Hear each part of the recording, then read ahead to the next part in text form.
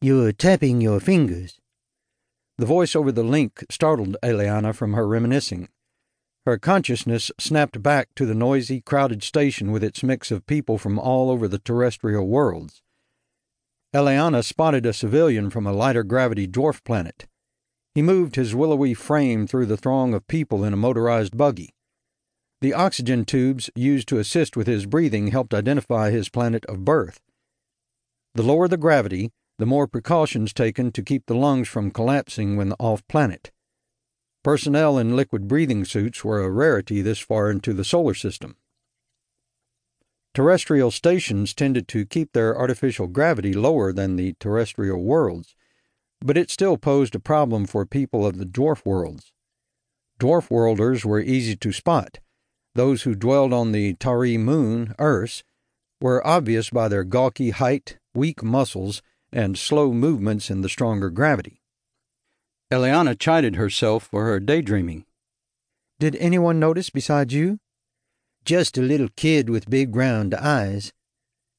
She felt the humor in Ghost's words and resisted the urge to give him a mental jab. Their conversation was not out loud, nor did their lips move. They were no longer required to clench their jaws to activate the link, as did the Savine of old who used the original prototype. The link remained internal, wet-wired to the brain and activated by nerve impulses. "I thought you broke that habit," said Ghost. "So did I." Eliana figured it was her nerves that caused her to twitch. Her muscles felt so tight she thought her body would snap. Ghost must have felt the same, or he would not have said as much as he did. Quiet and reserved, Ghost tended to vanish from the link. This ability seeped over into the physical realm, which was surprising considering his appearance. Ghost always dressed in black and wore a wide-brimmed hat. He never removed his visor-style sunglasses and wore them no matter what the occasion. If a person spotted him, they noticed his beautiful long white hair and pale complexion first. His was not the white pigmentation of a porcelain doll, but a paleness void of all color. Anyone close enough to look would see his veins and arteries running beneath his skin. If he let you see his eyes, they were colorless. "It's time." Eliana welcomed Butcher's calming voice as it flowed over the link. Somewhere in the milling flock of humanity hid the aging Savine. Eliana expelled the breath she had been holding and picked up her small valise.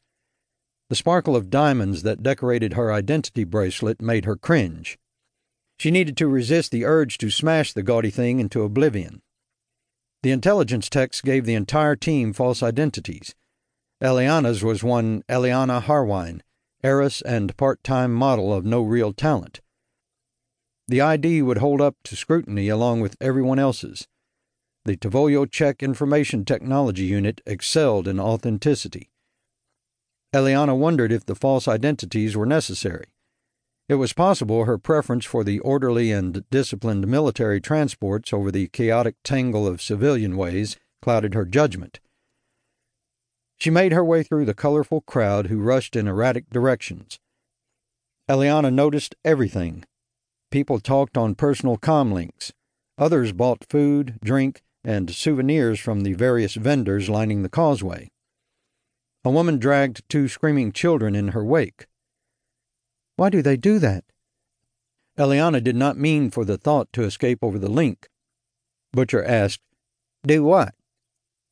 Eliana let the image of what she had seen flash over the link. "Our discipline would have been severe. We would have been beaten." "It's a civilian thing. Don't get distracted. Focus." The terminal signs directed her path. Eliana made her way to the long corridor which would take her to a pedestrian boarding airlock. The type of vendors lining the corridor took a drastic change. Gone were the knickknacks and specialty items. What few merchants there were hawked their wares, sold cases of water, bulk packages of vacuum-packed food items, and toiletries. The series of airlocks assigned to the tramp ship she was to board held several people. It surprised Eliana to see so many passengers ahead of her. There were at least 30 by her count.